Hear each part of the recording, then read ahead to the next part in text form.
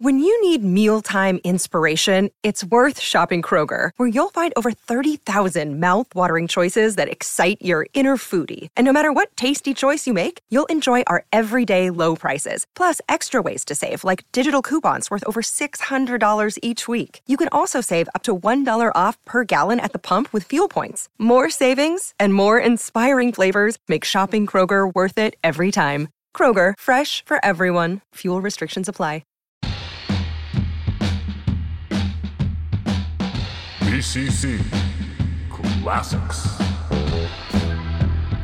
Oh, baby, here we are, almost halfway through BCC Classics Week, a week-long event where we're looking back on some of our favorite topics, guests, and episodes over the course of Bigfoot Collectors Club. And today, we've got BCC 140 Chicago O'Hare UFO incident with Carl Tart. Carl Tart is one of the funniest people in the business. I love Carl. He's one of my favorites guests that we've ever had on the show. I'm sure we'll have him back again. I am just a huge fan of him, so I'm so happy to share this episode for those of you who have already heard it, and for those of you that this might be new. Plus, Bryce does a great high strangeness in this episode about a UFO incident from the not too distant past.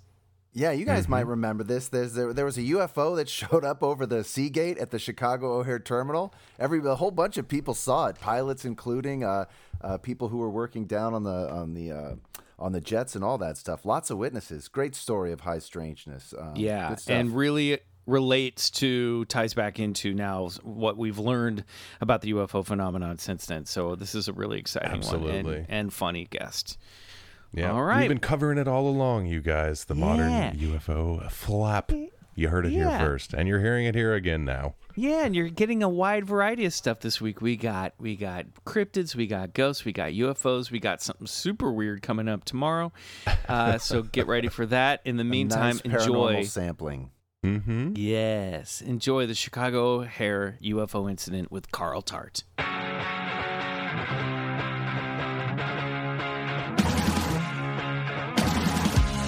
It's Bigfoot Collectors Club with Bryce and Michael.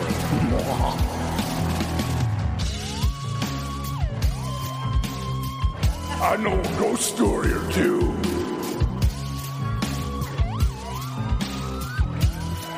Let's do this. Hey, everybody, and welcome back to a brand new episode of Bigfoot Collectors Club, the show where we talk to amazing guests about their personal paranormal history and share stories of high strangeness. I am your host, Michael McMillan. With me always is your other host, Bryce Johnson. And our super producer, Riley Bray. And boys, I say we just get right into tonight's episode because we have an amazing guest with us tonight. Let's bring him on in. He is an actor. He's a comedian. He's a writer. You've seen him on shows like Comedy Bang Bang, Superstore, and Auntie Donna's Big Old House of Fun, and a million other things. Everyone, please give a warm Club Scout salute to Mr. Carl Tart. Yeah. All right. Hey, thanks, fellas. Thanks for having me on. Yeah, Carl. thanks for being here, Carl. My biggest credit to date, Auntie Donna's Big Old House of Fun. What did I say? I don't know what that is. What wrong? is that? It just came out, right? No. It just came out. It's on Netflix. You should check it out. These really funny dudes from Australia. They're really funny, and they got a sketch show on Australia on Netflix. Oh, damn! And all right. and it's cool. We got to do some bits in there. It's really fun. Scott Aukerman of Comedy Bang Bang fame produced it, and so he threw us in there in little bit parts, and it was real fun to do. Awesome. So, yeah. And I just wanted to note to our listeners that you're in the middle of cooking what sounds like an amazing dinner tonight. Yeah, I made a little shrimp penne with a tomato basil cream sauce. Oh, wow. And also Roscoe's Chicken and Waffles, famed chicken and waffles restaurant here in Los Angeles. Shout out to the listeners who know what's up. They now have freezer section chicken. Wow. And so I got me a couple wings, and I'm just checking them out and seeing what they talking about, seeing what they gonna do. I mean, it is the pandemic. You might as well have it as a frozen food in your freezer aisle. Why not? Oh, if it's good, I'm about to go buy like 30 boxes.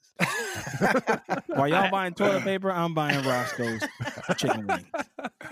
I had a freezer food discovery during the pandemic, which was became my Saturday night, midnight movie snack, which was discovering that you could buy White Castle burgers in the freezer food section, which are obviously terrible for you, but so delicious and so comforting during a pandemic.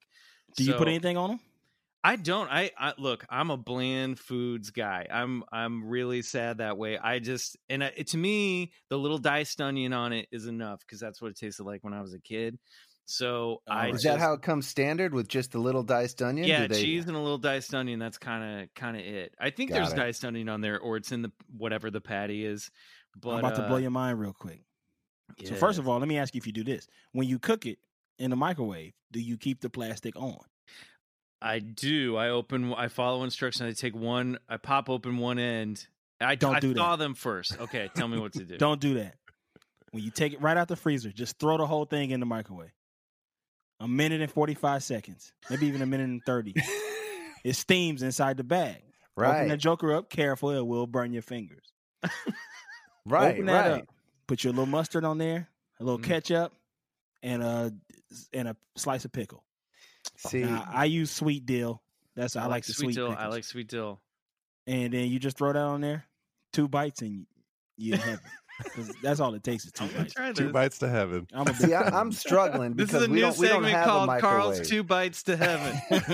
We're gonna have him back every week and tell us how to get through the pandemic with the most delicious eats. See, I'm making it with 2 kids and a wife with no microwave because my wife thinks it's well she's pretty healthy, so we've never got on the microwave board, but we're struggling because of it. Let me tell you. Yeah, they don't hit in the toaster oven like that. I'm telling you.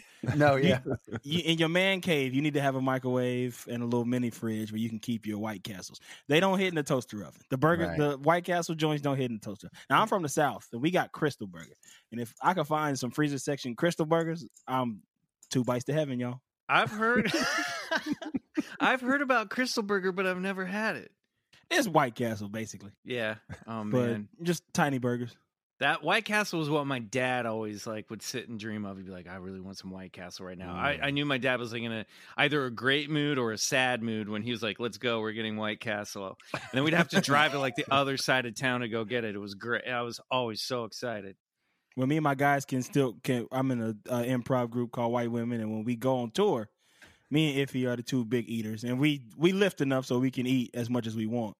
But anytime we see a White Castle or some fast food, we just go in there and just tear it up like the Dudley brothers.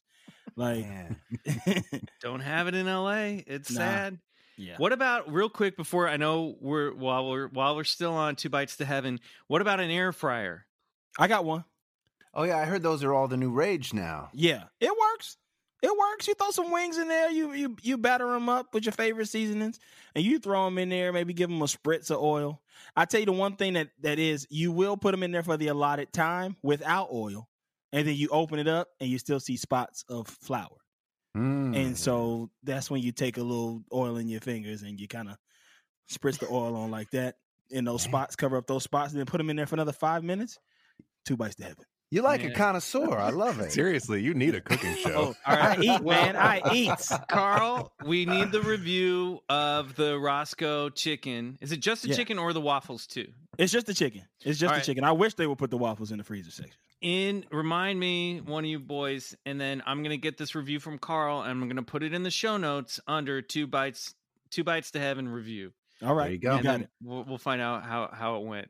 You got it. All right, awesome. Well, thanks for being here, Carl. Bryce, you brought in a new story for us this week, didn't you? I did. Actually, I saw it too, and then Riley binged it over my way as well. But, I got a couple people hitting me up with this as well, and so I actually decided to wait to hear the full thing for this moment.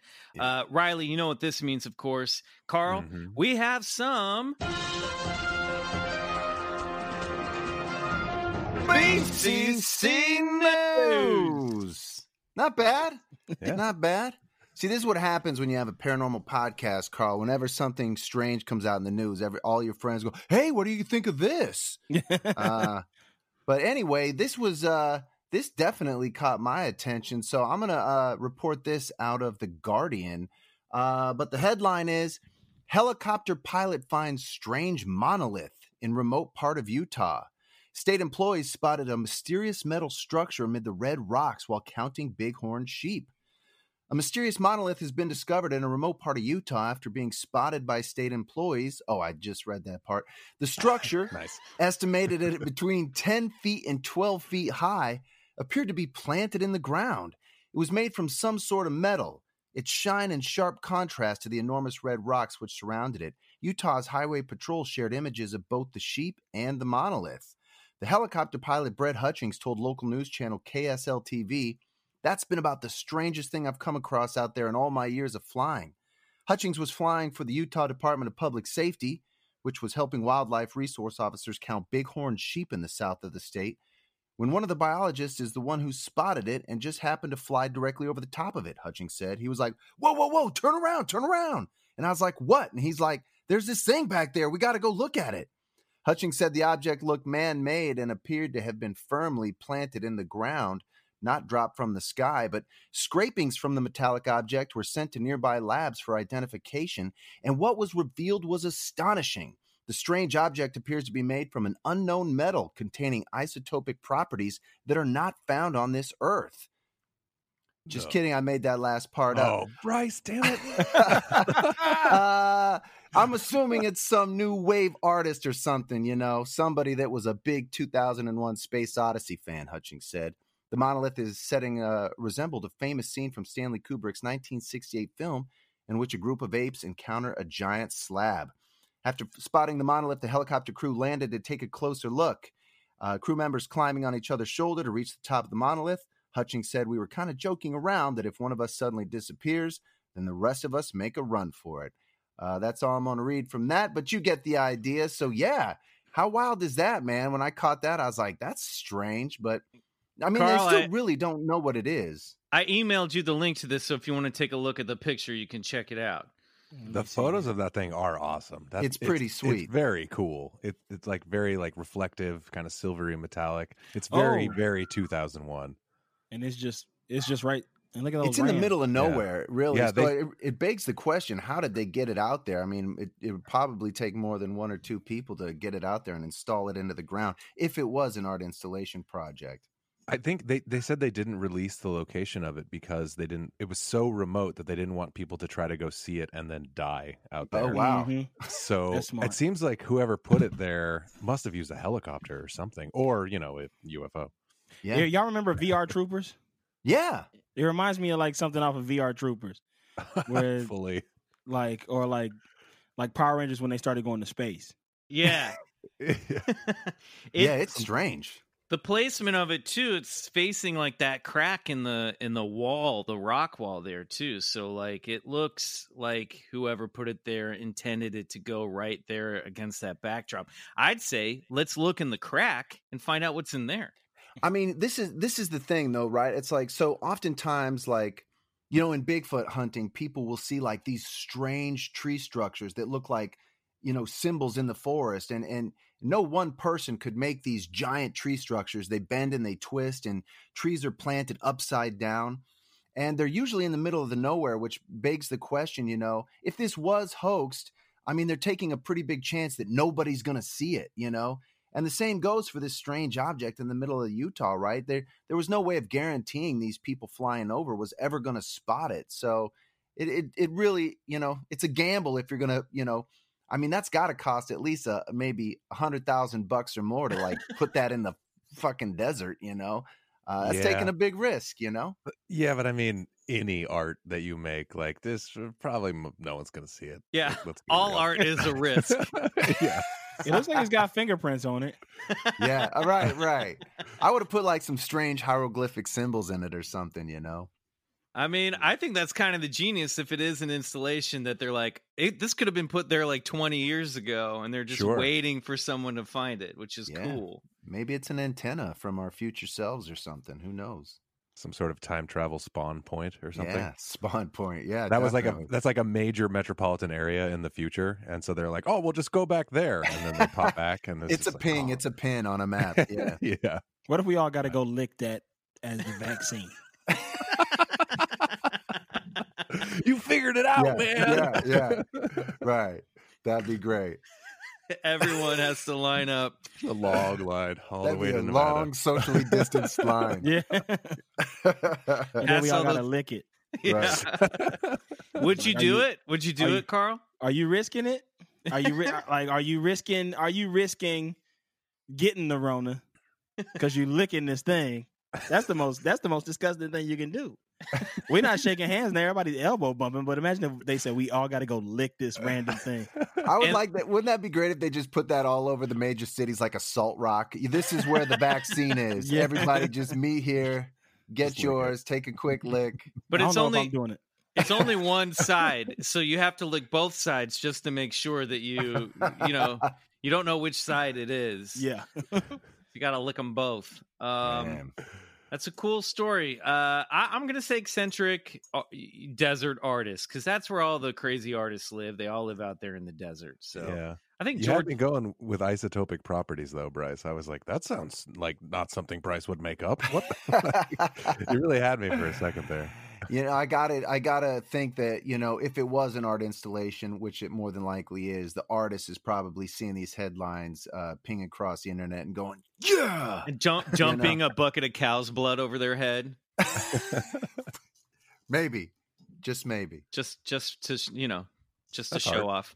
Signing your life away to a big wireless provider is kind of like being trapped on a roller coaster from hell. Sure, it looked fun at first. They probably threw in a free phone, but now you can't get off. Month after month of insane bills and unexpected thrills. Yeah, like overages and surprise fees. If that sounds like your current big wireless plan, it's time to get off that horrible ride from hell with Mint Mobile. Oh, you know that roller coaster has the structural integrity of something the Mothman would be hanging around.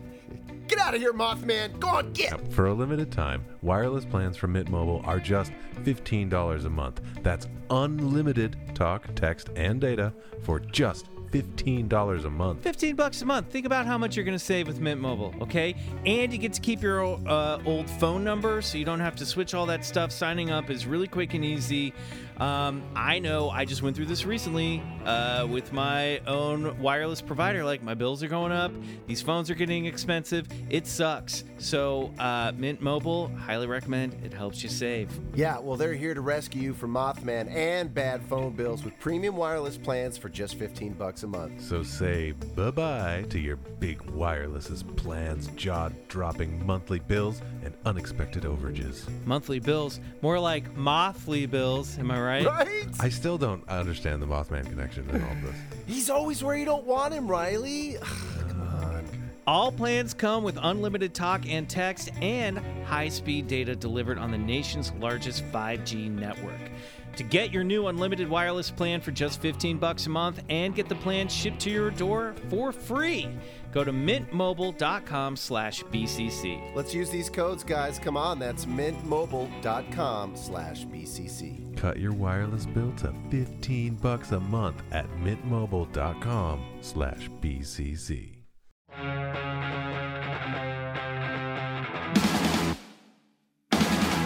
All right. Well, that wraps up our BCC news. Now it's time to ask our guest a question that we ask all of our guests here in the virtual clubhouse. Carl Tart, what, if anything, is your personal paranormal history? I don't really believe in it and stuff, but I do believe that there's stuff happening out there. Like, I'm not gonna put it down completely. Right. What kind of stuff happening? I am paranormally agnostic. Oh, that's great. All right. Whereas, That's a good- like, that's a good way to put I haven't seen any of it. I haven't seen evidence of it, but stuff be weird sometimes. You know what I mean? I always tell this story on shows when they talk about paranormal. I never seen a ghost or nothing like that. I have had situations that stuff has happened where it's like, wait, what? How did that happen? Like, one time I almost got hit by a car and somebody yelled, and then I turned around and there wasn't nobody there to yell. Okay. Whoa. Well, that's enough for us. We can make a whole episode out of that Yeah. story alone. So where was this and how did it go down? this is my hometown. I'm from Pascagoula, Mississippi. Oh, no shit. way. Yeah, which has a pretty good paranormal history. If Yeah, you will. you know I'm sure about y'all- the Pascagoula abductions, right? Yeah, Pascagoula. with a G. Yeah, Pascagoula. Yes, thank you. I think Calvin Parker and someone else. I forget the other gentleman's name. Yeah, they but- went out on the river fishing. Where me and my Yeah. grandpa would go fishing the same exact place. Whoa. We sit on a power line and go fish out there. They was out there like 2:00 in the morning going fishing. A 19-year-old dude and a 42-year-old dude. Yeah. So listen, I'm not here. It ain't none of my business. But what they said. What did your dad think of that? So obviously you guys knew of the story or had heard of it. No, we never talked about it. I hadn't heard about it till I got older. Wow. And was looking at alien abductions, people who had gotten abducted. I think from like an episode of Unsolved Mysteries or something. And Robert Stack was like, 1973, Pascagoula, Mississippi. And I'm like, what the fuck? What? Robert Stack? Yeah. Saying my hometown name? And that's when I kind of like started researching it. Wow. And so we never talked about it. We never, what our story that we all grew up knowing about the river was when the French came to colonize the area. They, of course, did their thing and murdered a bunch of Native Americans. And the Pascagoula tribe was like, we're not going down like that, but we're outnumbered. They got guns. They got all this stuff. So we're not going to let them kill us. We'll kill ourselves. And they all walked into the Pascagoula River and drowned themselves. And while they were doing it, they were singing a song. And so the song is called, I don't remember what the song was called, but the Pascagoula River is also known as the Singing River, because they say when you go out there real late, you can hear like a hum on the river, and a lot of stuff in our hometown is Singing River. So like the hospital I was born in is Singing River Hospital. Wow. And so that's the one that everybody knows. That's the one that everybody. And is that the same river where the Pascagoula abduction happened? Yeah, same exact river. That's interesting because that's never popped up in the research that we've done on that story. I mean, we also don't do the deepest research, but but that sounds like a clue. I mean, I'm not going to try and piece the two together, but something tells me that might have something to do with the other. I mean, I don't know. It sounds like a ritual as they're going into the river to commit suicide, and perhaps some magic with a K was created there and making it a spot for high strangeness. I don't know. Is that like folklore, or is that like that happened? That That's happened. a true story. Yeah, Wow. there's two versions of it. The one version is it was when the French were coming to, or Spanish, whoever. It's Spanish because everything is like called like Old Spanish Trail and stuff like that. So it had to be the Spanish people coming to take over the place. And then there's a version that they killed themselves because of that, and there's a version that they killed themselves because of a war between two tribes. So maybe even before the Europeans colonized the city, the town, if you will, the area. It wasn't anything back then. But it was, so there's two versions of that, but that really happened. Like they really walked into the river and drowned themselves. And that's like city lore. Charles Hickson and Calvin Parker. Yeah. Okay. 1973. Mm-hmm. Yeah. Man, nice recall on the date there, Carl. If I found out that stuff, I mean, were you not scared of this stuff as a kid? Because that story would have terrified me.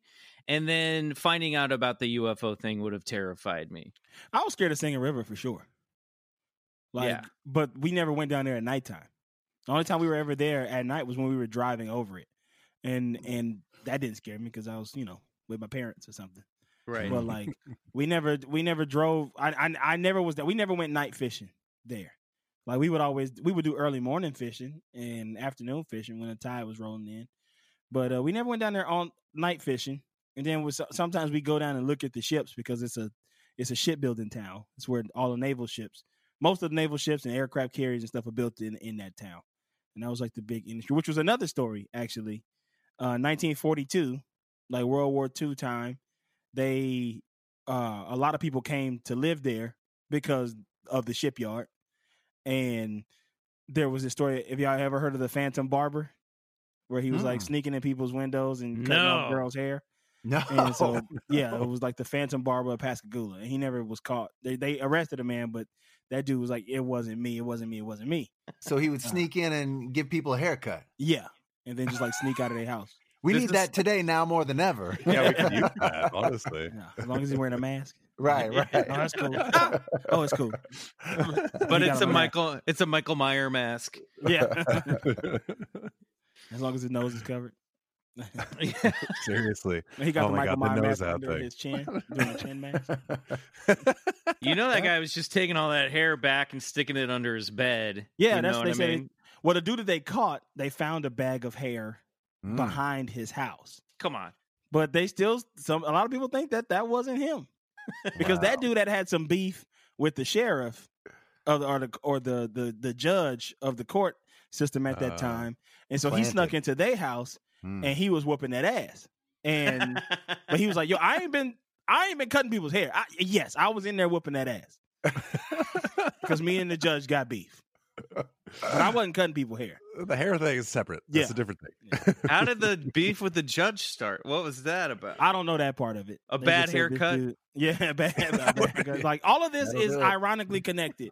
But I'm telling you, I'm not the dude cutting people's hair. Was I trying to kill the judge? Yes. Yeah, Did his wife wake up and I had to hit her too? Yes. But I wasn't cutting no hair. BCC is brought to you by Rocket Money. Rocket Money is the app that not only helps track and cancel unwanted subscriptions, it also gives you an overview of your total finances each month so you know how you're spending your money. And it even has reminders about which bills are deducted from your account on which days of the month. Are your subscriptions draining your wallet? Did you know the average person has around 12 paid subscriptions, and they might not even remember subscribing to half of those? That's too many subscriptions. There's subscriptions for everything, you guys, from streaming services to fitness programs to who knows what else. And sometimes it feels impossible to keep tabs on what you're paying for every month. Did you know that over 80% of people have subscriptions they've forgotten about? I don't know where that statistic comes from, but I'm sure that it's true because they told me to read it. Seriously, think of how many free trials you've subscribed to that you've probably never canceled. I'm trying to think. You guys know about my whole sports channel that I was following on two different accounts. The Pro Dropbox saga. We had a recent saga with another thing. That was wild. Well, you know what? Stop wasting money on things you don't use. Cancel your unwanted subscriptions and manage your money the easy way by going to rocketmoney.com/BCC. That's rocketmoney.com/BCC. Again, rocketmoney.com/BCC.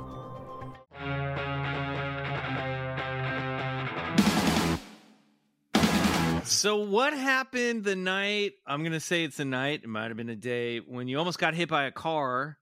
Oh, yeah. And you heard a voice. And how close were you to the Singing River when this happened? I was across the street from Singing River Hospital. Okay. Where you were born? Where I was born, yeah. Okay, that's And weird. I wasn't supposed to be over there. That's the thing. So I was crossing the street, but here's how the story started. Me and my friends, when you're a small town during the summertime, your parents kind of kick you out of the house early in the morning, and they're like, "Don't come back until the street lights come on." But also you got rules set, like you can't go past this area, you can't go past here, you can't go do this. And the town is a small town, but it's not the smallest place. There is a busy highway, Highway 90, which you can drive that connects to the 10 freeway that gets all the way back to LA.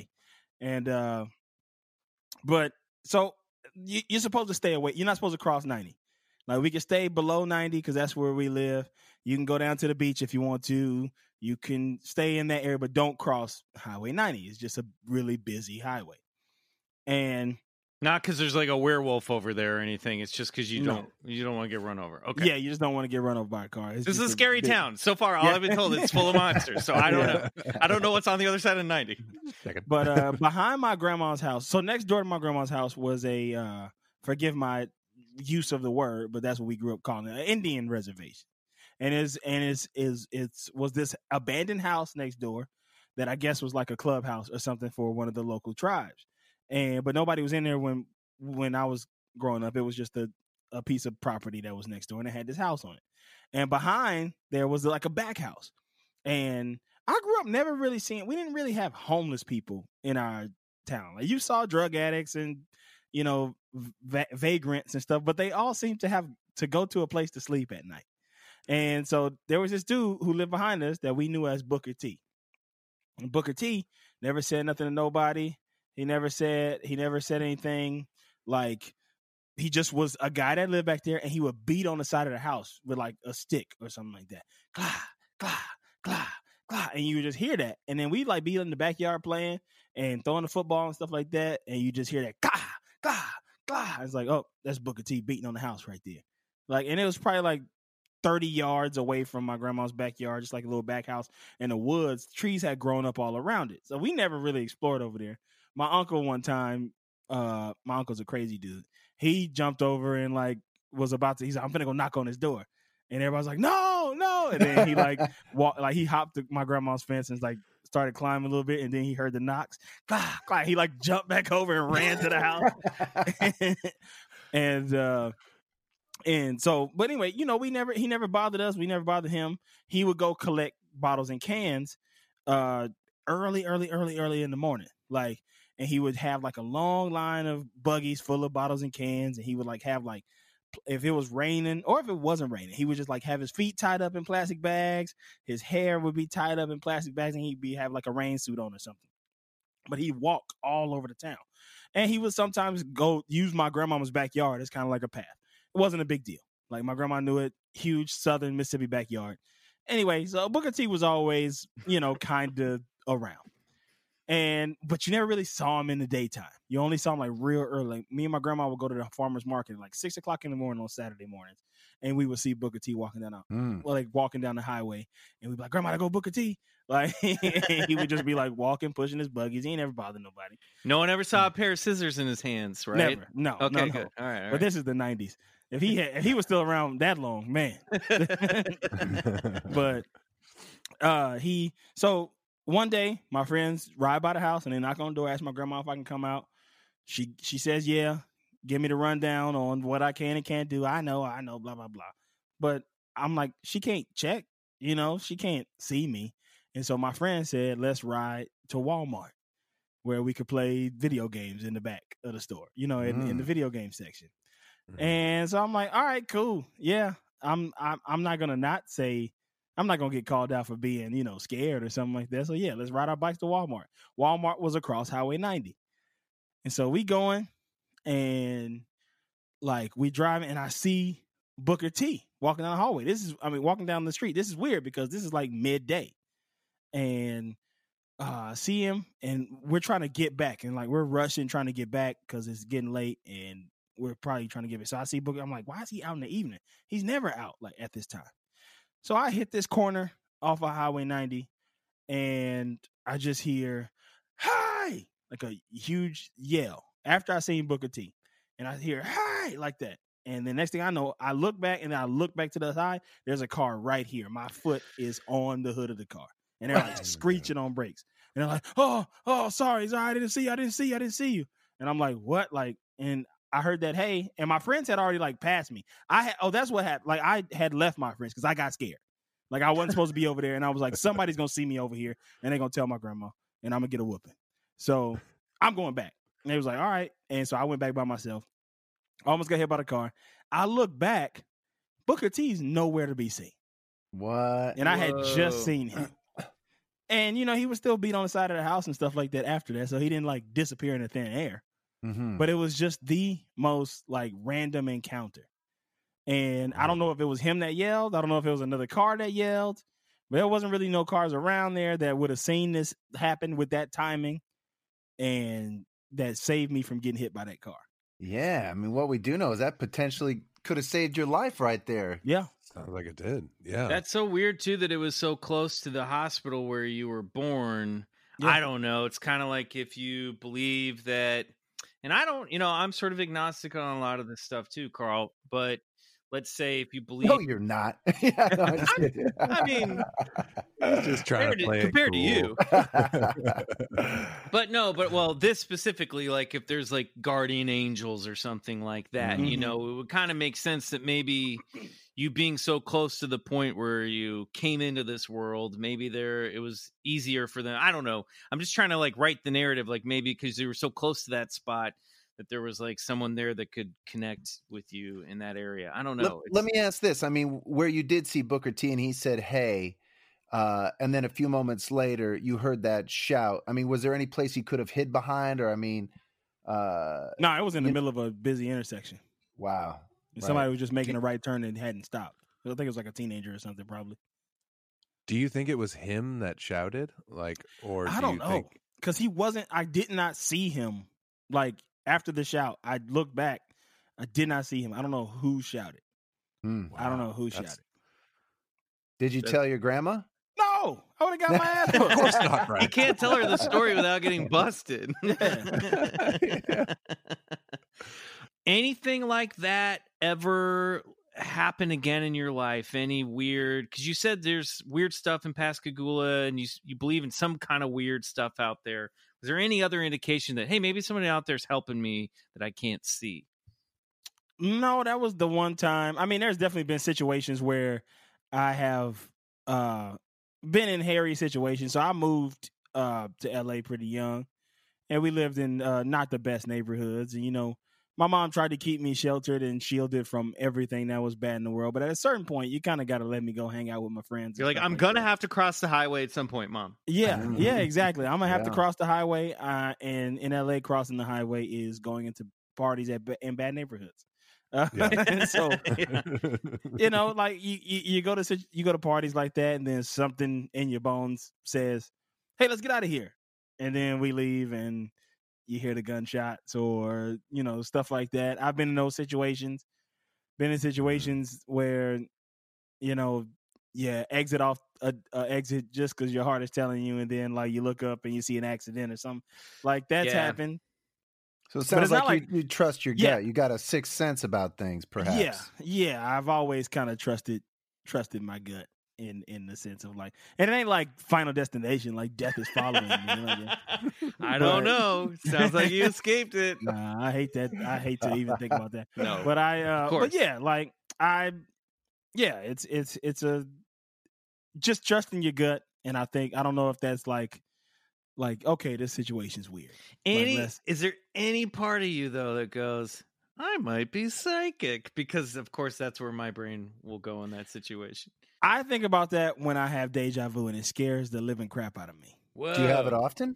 No, not often, but it'll happen where I'll be like, I've seen this before. But have you ever read how deja vu happens? Well, tell us about it. I've heard a couple theories, but what's the one you apparently it's your brain. You know, we all have images of like places that we've been, places that we've seen, things, and your brain kind of formulates these tiny little pictures in your head that are like 20% of a situation that you will eventually be a part of. And then once you get there, like the rest of your brain goes, this was it. This was it. But it's like, nah, probably not. Like you were probably just in a room. And now you're in another room. It's like, I've seen this room before. I've been in a room. Yeah. Right. So it's sort of like your brain being like just applying the rules of all rooms to this room, and it's sort of like circuiting your brain. That would make sense. I've also heard that like sometimes deja vu is when the memory's getting sort of like your brain is bypassing the present moment and putting it into memory. I don't know if that makes sense, but it's sort of like jumping to so you're sort of like accessing the memory of the moment while it's happening in sort of like a little neuron brain loop, I guess. I don't know. I've heard that. That makes sense though. That makes sense. Where I mean, your brain is like assuming a lot the whole time it's operating, like constantly. When you like study like the visual system, it's like it sort of just gets cues, and then it's like, oh, that's a car, oh, that's a person, whatever. But you don't really take the time to actually see things. Like so much of your reality is just constructed in your head, anyways. So it makes sense that you would get that. All of it's in your head. All of it, really, yeah. Well, but it makes sense with memory. Yeah, just to piggyback up what you were saying, most of what the brain does is edit information. You know what I mean? It's taking in so much data that it really, so much of it is just eliminating it so that you can not be crazy, Mm-hmm. Yeah. Your brain is put in your head to sabotage you. Yeah. Mine is. Your brain is bad. We shouldn't have them. Let's get rid of them. We don't need them. Making me Seems think like we've been working on getting rid of them lately. Making me think I've been in this room before. Stupid brain. I always feel like when I have deja vu, I've had a couple that I feel like I'm like, oh, I dreamt this. I'll be like, Yeah. I've seen this house in a dream before, or this moment has seemed to, that's what it always feels like. Again, I want to make myself psychic whenever these sort of things happen, but I do feel like sometimes it's specifically like, whoa, I had a dream I saw this thing, I was going to say that too. I mean, that's more of the woo side explanation of it as well, because, dreams have been, there is research that suggests that dreams can be prophetic, and that, through the subconscious dream world, you can sort of tap into future events. And perhaps, in a deep slumber, you're actually experiencing some of what you're going to actually come into physically later. And boom, that's when deja vu happens. You're like, I've seen this. More than just seen it. I've experienced this before. I hate the idea of that. Mm. That's the scariest thing. Don't you think? Yeah. Why is it scary? I don't want to predict the future. I don't want to know what happens in the future. Well, that's certainly, the implications are huge, right? That the future's really already laid out, or at least, moments and sections of it. And you know how, like, when you know how you can't get a negative thought out of your head when something's happened, like when you get on the plane and you can't think of nothing but Castaway. And it's like, I don't want to, come on, yeah, get out of here. Let's watch some porn. Damn it, Wilson. And then the person next to you is like, why are you watching porn? He's like, I've been I'm trying not to crash. This is a question. I'm doing this for you. This actually brings up a question that we've never asked on this show before, which is, if you guys could find out your death date, would you look at it? No, definitely not. Bryce is thinking about it. Yeah, that's fucked up.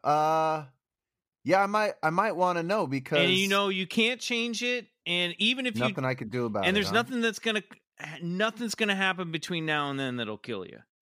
Well, that case is different. Yeah. If you're guaranteed to live till then you can do whatever the fuck you want. This is the day. So just start chain smoking and just going for it. I think of like cancer patients who get like a terminal prognosis that Why changes. Did we have to go here? God damn well, because it was already it's almost dark like, enough. It's almost the same thing, right? If you get told by a doctor you have 6 weeks to live, those people's lives change. They put their lives in order, and they sort of try and, sort of tend with chaos, and they put their lives in order, and they put things in priority, and they do things they probably would have never done before. So, that's the thing, right? If we all I think so often we all forget that we're going to die at some point, and it's like, if you can actually seriously wrestle with those implications, then perhaps, we could put our lives in order and do the things that we, Bryce, why don't you just do that now? We gotta live for the day, buddy. Yeah, but at the same time, you gotta go for it too, because life doesn't last forever, man. I would maybe want to know. I don't know. I don't want to know. And I say this being like, if somebody's like, you click on this link, you'll see what day. Remember they used to do that on MySpace? Oh, they would always right. have little ads about like, you want to see what day you die? And it's like, you knew it wasn't real, but it's like, damn, I kind of want to see. They had but it's also like, but you don't want to fuck with that juju either. You're like, all right, I'll click. It's also just like, I love the early clickbait stuff. They're like, we know how to get these idiots. Yeah, we know the day you're gonna die, and now they're like, well, we have to come up. Let's like, at least now it's just like, you'll never believe what happened to this hot lady, and then you're like, oh, okay, what? Oh my god. Hey, Bryson Riley and Club Scouts. Did you know that your temperature at night can have one of the greatest impacts on your sleep quality? If you wake up too hot or too cold, I highly recommend you check out Miracle Made's bed sheet. Inspired by NASA, Miracle Made uses silver-infused fabrics and makes temperature-regulating bedding so you can sleep at the perfect temperature all night long. I call it TRB, temperature-regulated bedding. TRB. Ooh, I like that. And I love sleeping in my Miracle Made sheets because they're made with these self-cooling properties for better quality sleep, which I'm calling BQS. And using silver-infused fabrics inspired by NASA, Miracle Made sheets are thermoregulating and designed to keep you at the perfect temperature all night long, so you get better sleep every night. You need those TRBs to get them BQSs. Hell Exactly. yeah, you do. Look, Now you Miracle get it. Made sheets have some pretty awesome features, you guys. You're going to love this. For example, they're self-cleaning. That's right, these sheets are infused with silver that prevents up to 99.7% of bacterial growth, leaving them to stay cleaner and fresher 3 times longer than other sheets. No more gross odors.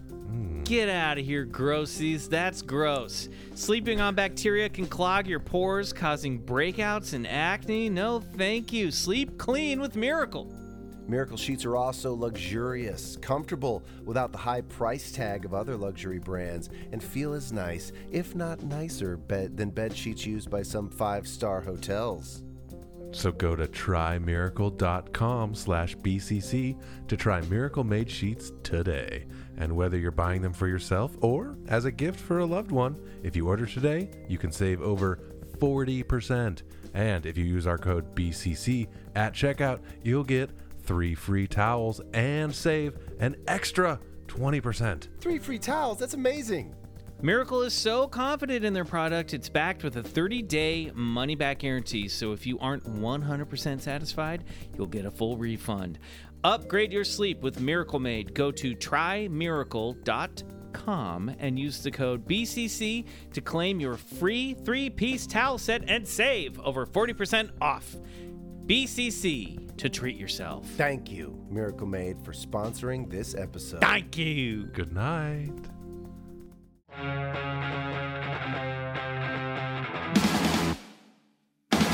What about other kind of stuff, like Carl, like Bigfoots and aliens? Well, and Bryce, we have the perfect way to find out. we certainly do. Because now it's time to play a game with Carl that we play with all of our guests.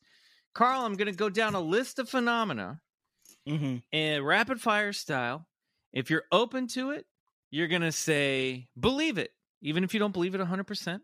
Okay. Because you're an agnostic man, just like all of us here on this podcast. And then if you are not open to it, you're going to say bullshit. Okay. Okay? Go with your gut. Use all the inflection you want to tell us where you are on that fence, but you can only say believe it or bullshit. Okay. This is a game that we like to call bullshit Or believe it. All right. Carl Tart, on your mark, get set, ghosts, Believe it. UFOs, Believe it. Bigfoot, Believe it. ESP, ESP. extrasensory perception. So like psychic powers, Bullshit. shadow people, Believe it. unicorns, Bullshit. alien abductions. Bullshit. Oh man, your hometown is very upset at you right now. Yeti, Believe it. Mothman, Believe it. out-of-body experiences, Believe it. tarot cards, Believe it. demonically possessed dolls, Believe it. the healing power of crystals, Believe it. an alien spacecraft crashed at Roswell, Believe it. Loch Ness Monster, Believe it. Atlantis, Believe it. haunted houses, Believe it. skunk ape. I don't know what that is, so bullshit. Oh, Carl, guess what? You've unlocked a secret game. It hasn't happened in a while. Stay tuned for until we get to the end of this list. The Jersey Devil, Believe it. the Biblical Devil, Believe it. Speaking to the Dead, Believe it. mermaids. Bullshit. The government is hiding the truth about Sasquatch. Absolutely believe it. Past lives, Believe it. life on other planets, Believe it. Yeah. life after death. Believe it. Carl Tart, well Dude, done.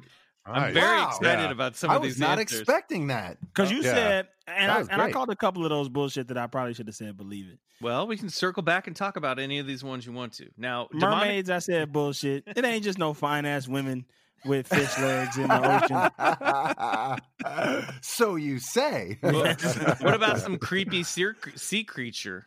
I believe in sea creatures. All right. Because we don't know, we don't know what's down there. We found the giant squid very recently. We all did the Dark Zone, Light Zone science project in the 4th grade. I don't know what this is. Oh, I made a collage out of a, so half the class got chosen to be the light side. It was like dolphins and fish that we see. And half the class got chosen to do the dark side. And you make a collage out of a shoebox, like put blue construction paper and make like the ocean and put all the fish in it and stuff like that. Riley's nodding his head. I did that. I did that project too. I know what you're talking about. Yeah. Did you put sea creatures in yours? Oh yeah. Well, and the dark ocean creatures are the That's cool what I'm saying, ones, Carl. like the weird like dangly thing. Yeah, with the light and with all the that stuff. Oh, I like that. That stuff is crazy, man. But like when you look at a dark section, dark side creature, like you don't know how big it is, and it looks like the way it looks. Like, yes, those are absolute made of nightmares. Yeah, actual monsters. Yeah. Yep. Okay, great. I'm with you.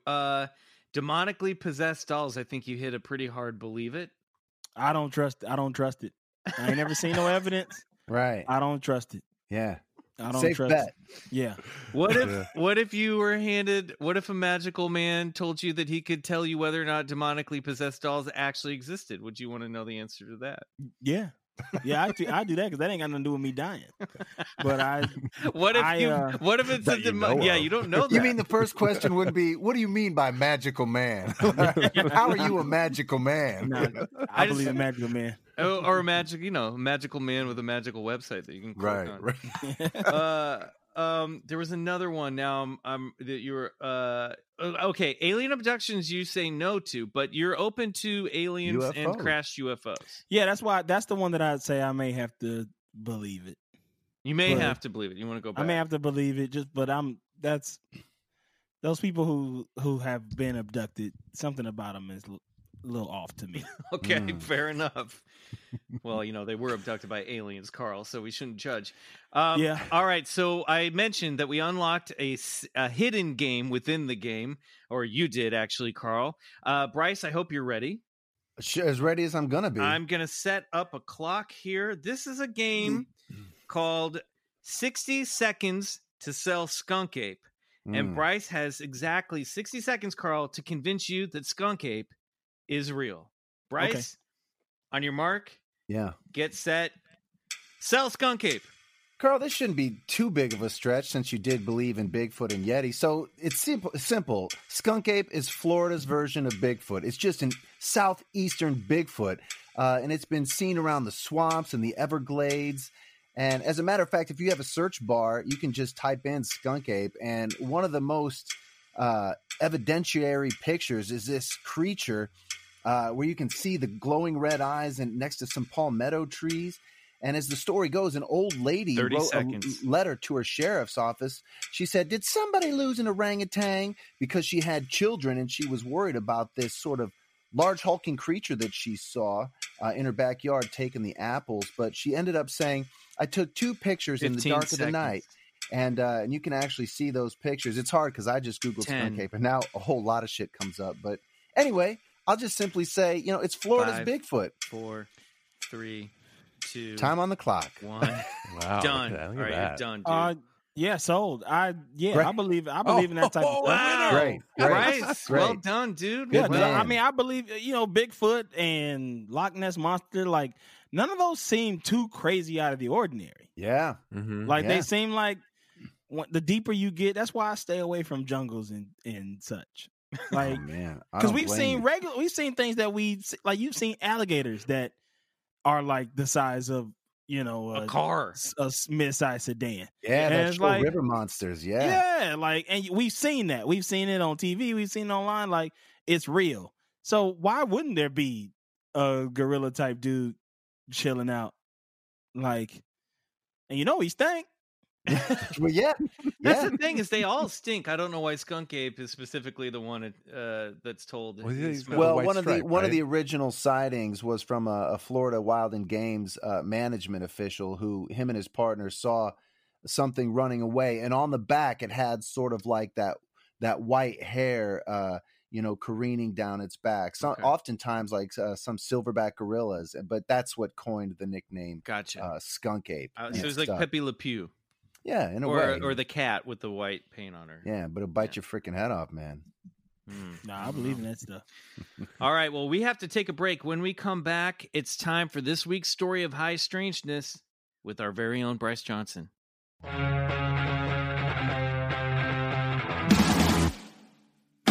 And we're back, and it's time for this week's story of high strangeness with our very special guest, Carl Tart. Bryce, it's your turn this week. What do you got for us? All right, listen up. Aside from aliens landing on the White House lawn, I can't think of a better place for a UFO to get our attention than showing up at one of the busiest airports in the world. Because that's exactly what happened on November 7th, 2006, around 4:15 p.m. at Chicago O'Hare's International Airport, when a ramp employee who was pushing back United Airlines Flight 446 bound for North Carolina suddenly felt compelled to look up.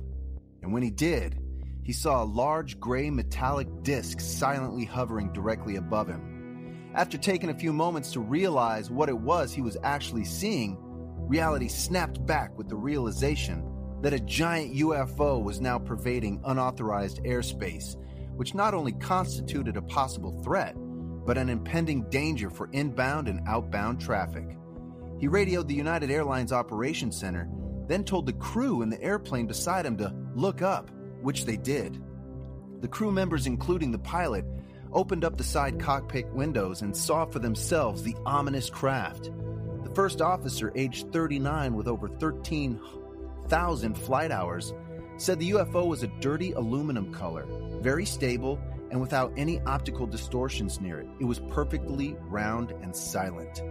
The ramp employee, who wished to remain anonymous, said that he thought the object was around 80 feet in diameter, between 500 and 1,000 feet altitude directly above gate C-17, where he was working at that time. He was sure that the UFO was round and rotating pretty fast. After staring at it for what seemed like forever, the object shot off into the dense clouds at high velocity, leaving a hole in the clouds where it broke through, on the other side of which he could see the clear blue sky. Around a dozen other United Airlines employees, including pilots, mechanics, baggage handlers, and even senior supervisors, saw the strange object as well, including an untold number of other eyewitnesses around the airport. One man there to pick up a family member had this to say. I was there picking up my brother and saw it. It was oval and looked like it was in water. Real strange. When that thing shot up and punched that hole in the cloud, the lady next to me screamed. They even stopped the air traffic for it. Hundreds or even thousands of people saw it. Witnesses reported that the object just hovered there for the better part of 15 minutes or so, and then just took off, leaving everyone to wonder what in the hell they just saw. One United employee, who appeared emotionally shaken by the sighting, said she experienced some religious issues over it. However, when the flight tower was alerted and asked if the object could be seen on their radar, the response was negative. They weren't getting anything, nor could they see the object from their position. Word, of course, traveled fast and quickly reached the desk of John Hilkovich, who wrote for the transportation section of the Chicago Tribune and who's credited for originally breaking the story a few days later. John immediately reached out to United Airlines for comment, but was surprised to hear a complete and total denial of the incident ever taking place, though later would learn that United Airlines had allegedly began its own internal safety review of the incident the day after it occurred, with employees instructed to write reports and draw pictures of what they observed. They were also allegedly... I like that they had to draw pictures. Yeah, I'd love to them all see into a some room. of those. They're like, okay, guys, we have a box of crowns. Box of crowns, yeah, totally. They were also allegedly told to not talk about what they saw to anyone, and it quickly became apparent management simply wanted the whole incident to just go away. A baggage handler who was working the C terminal for United at the time and who witnessed the event had this to say. The supervisors came and talked to all of us and said we can't talk about this to anyone or we get fired. They said something about federal regulations and other unauthorized reporting of false airspace breaches. Ultimately, United Airlines decided against a full investigation, and the findings of their safety review are not known. And seeing as this is how there was no confirmation from the radar, it certainly made it easier for the airline to take that position. Hilkovich then contacted the FAA, but they too denied having any information on the O'Hare UFO sighting. Sensing a possible cover-up, John, along with the Chicago Tribune, filed a Freedom of Information Act, which forced the FAA to order an internal review of all air traffic communications. According to the FAA report, nothing was detected by radar at that location or time of day or seen by air traffic controllers from the main tower. However, the logs did uncover a call by the United supervisor to an FAA manager in the airport tower concerning the UFO sighting. With not much to go on other than eyewitness reports, the FAA concluded that the sighting was caused by a weather phenomenon and that the agency would therefore not be investigating the incident. Elizabeth Corey, an FAA official, suggested that all the witnesses had seen and misperceived some sort of abnormal weather phenomenon, or perhaps ground lights shining upward and reflecting off the bottom of the cloud layer at the time, saying, quote, "That night was a perfect atmospheric condition in terms of low cloud ceiling and a lot of airport lights. When the lights shine up into the clouds, sometimes you can see funny things. That's our take on it," end quote. However, one eyewitness who saw the craft from an adjacent parking lot said, "It was definitely an object, not a lenticular cloud or any other weather phenomenon.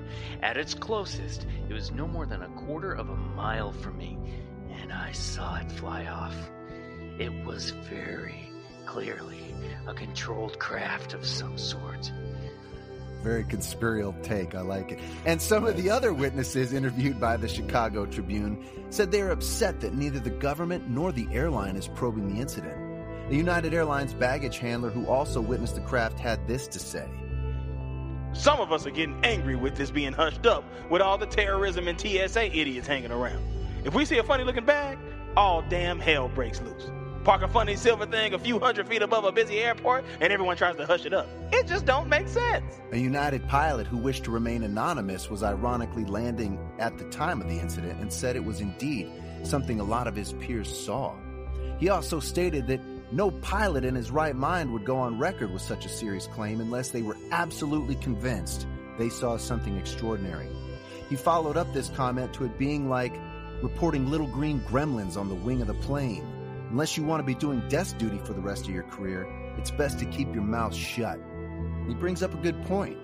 When much of the aviation community and governing bodies have always been known to have an extremely cavalier and trivializing attitude toward UFOs, like Craig Berzik, a union official and ATC specialist in the tower who was quoted as saying this, "To fly 7 million light years to O'Hare and then have to turn around and go home because your gate was occupied is simply unacceptable." Serious UFO investigators have argued that the FAA's refusal to look into the incident contradicts the agency's mandate to investigate possible security breaches at American airports, such as in this case.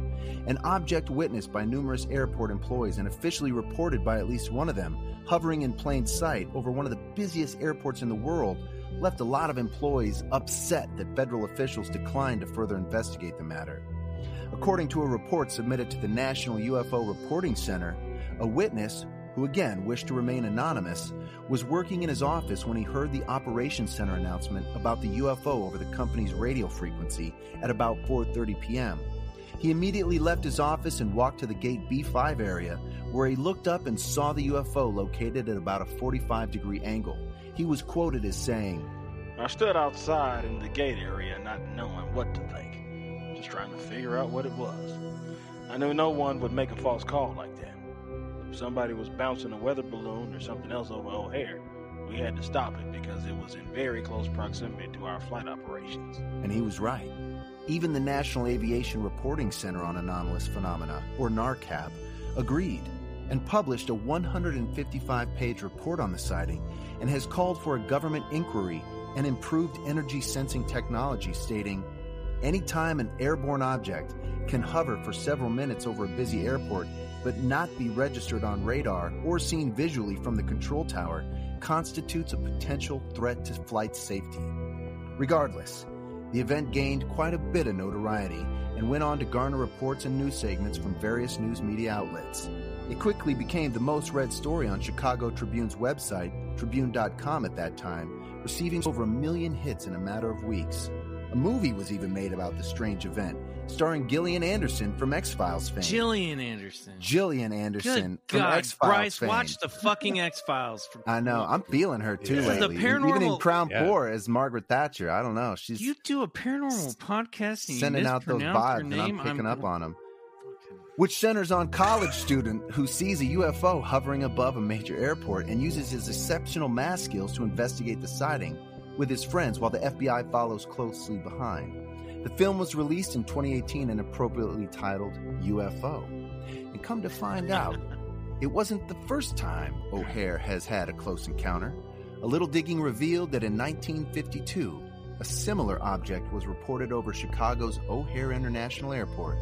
The UFO was described as a smooth, silver, flat, oval-shaped object which moved faster than any jet fighter and was witnessed by 3 USAF air policemen as well as separately located firemen. So, if you're traveling over the holiday break, be sure to be safe, wear a mask, and look out your plane window, because you never know what you might see.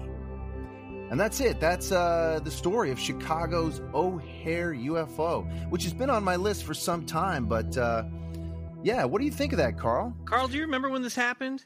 No, I don't remember when it happened, but I do believe it because those people wouldn't just be lying about that. Yeah.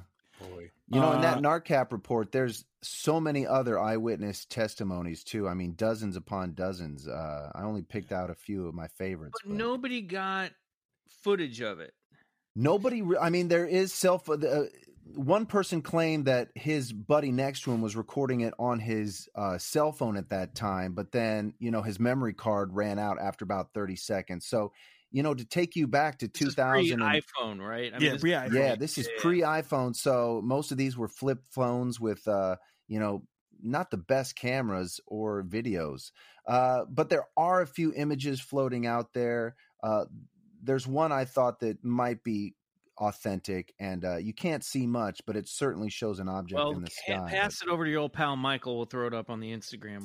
I sure will. Absolutely. But that was a frustrating thing too, is I was hoping there would be more video and photographic evidence, but there's enough in this and in the NARCAP report to say something was over gate C-17. Carl, what the hell was that? What the hell was this thing? Mm-hmm. What's going on? I think it's a UFO. I can believe in that. Nice. All these people are saying that they saw it. I know they didn't come, you know, I know they didn't like get together and make this story up. Right. You know what I mean? Yeah. All these people, like all these baggage handlers, they was like, okay, y'all, we gonna say it was a UFO. No, they really saw this. And people why would they make it up? They felt, as you could tell from all of them remaining anonymous, they all really felt that their job was on the line, especially when United was like, don't talk about this. And they're not snitches. They didn't want to snitch on aliens. So they was like, look. Well, and also just like people coming and going to the airport, passengers saw this stuff too. So it's not like they're going to get together. Even if there was some sort of O'Hare conspiracy, they're not getting together with the people that work there. This is the thing that just drives me nuts, is when you have a mass sighting like this and still the FAA, the FDA was even involved. All those dentists. But the FAA getting together, just gaslighting everyone and saying, nope, you didn't. You may have saw something, but it's not what you think you saw. And you mentioned something when we were playing the game about government hiding Sasquatch. Oh, Sasquatch. Good. That reminds. Yes. Yeah. I don't trust the government at all. Yeah. So I believe they got a lot of stuff that they're not telling us.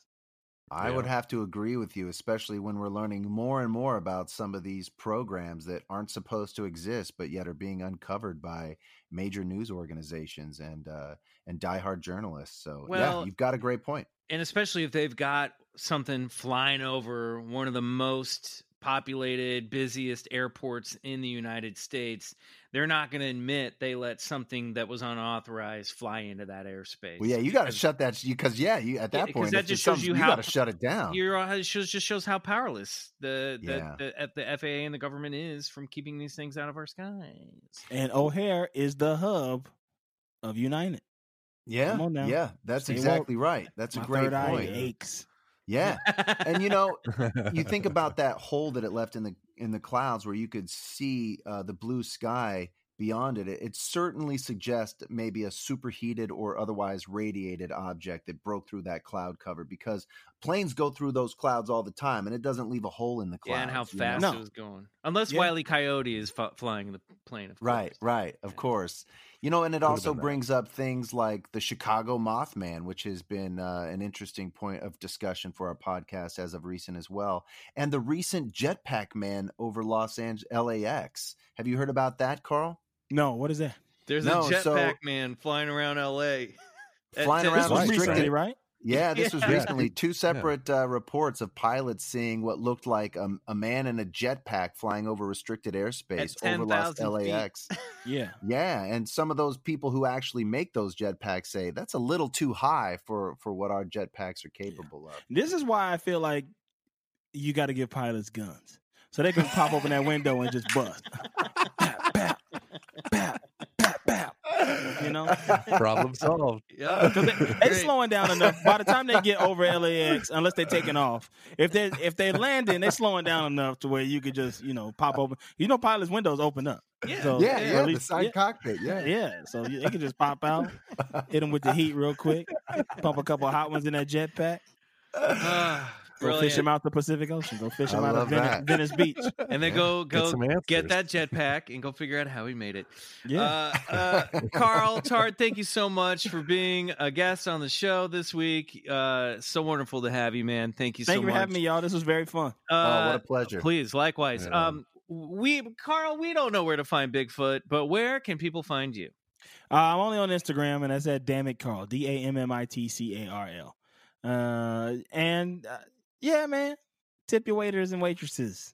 Hell yeah. I get down with that. Treat your service workers right because they work hard. Amen So, and I know that Postmates bill comes in. It's like, damn, this is expensive. But just try to throw them an extra couple of dollars. Yeah, we all got to keep it afloat. And especially, this is good advice coming from the host of our new segment, 2 Bites Till Heaven. Yeah. 2 bites to heaven. As you made that up, I was wondering if we should change it to 2 Bites to Paradise so I could sing the Eddie Money song. Great. Well, you better sing. Better. You better sing it for us so we can add it into the. We can. I got Riley. 2 bites to paradise. And I'm singing it like he was singing in that commercial a couple years ago. That's probably disrespectful because he passed away. He wasn't doing well. Okay. But he appreciates somewhere he's smiling down. He's like, just not a lot of diaphragm control in the old age, but we still love him. Bryce, Riley, anything to plug before we go? Sure. Check out my brand new game, Dirty Picture Cover Up, available on our website, thedpcugame.com. Get it for the holidays. Play with your family. Have a lot of laughs. The new Spindrift record is now on pre-sale officially at alternativetentacles.com. So go check that out. Pre-buy yourself a record. We'll ship it eventually. You'll get fantastic. And I'm gonna plug something I have nothing to do with and doesn't need my help. But our listeners were like, I watched Truth Seekers on Amazon Prime, the new Nick Frost and Simon Pegg comedy that's all about paranormal investigators. It's very funny. It's a fun show. So definitely I would check that out. It's a great cast in it. And then in the meantime, please subscribe to our Patreon at BCC, The Other Side, patreon.com/Bigfoot Collectors Club. Please do us the favor and go to Apple Podcasts, give us a 5-star review and write a review. If you do, we will read it on the air, like this one that says, a new member, 5 stars by KMax77. I happened upon this podcast after hearing the boys on High and Mighty and dove in with John Gabris' episode. Then Mike Mitchell and Nick Weiger, and well, I was hooked. Well, I tell you what, wait till you hear this one with Carl Tart. Those are all my friends. I was going to say, that's your crew. They're the best guides through this wild universe. Love their humanity as well as their humor. Well, thank you, KMax77. We appreciate it. Again, want to thank Carl Tart for being here and thank all of you for listening to the show. Follow us on Instagram at Bigfoot Collectors Club and Twitter at Bigfoot Pod. Until next week, good night. And go get regressed. All right. Thank you so much, Carl. You're a great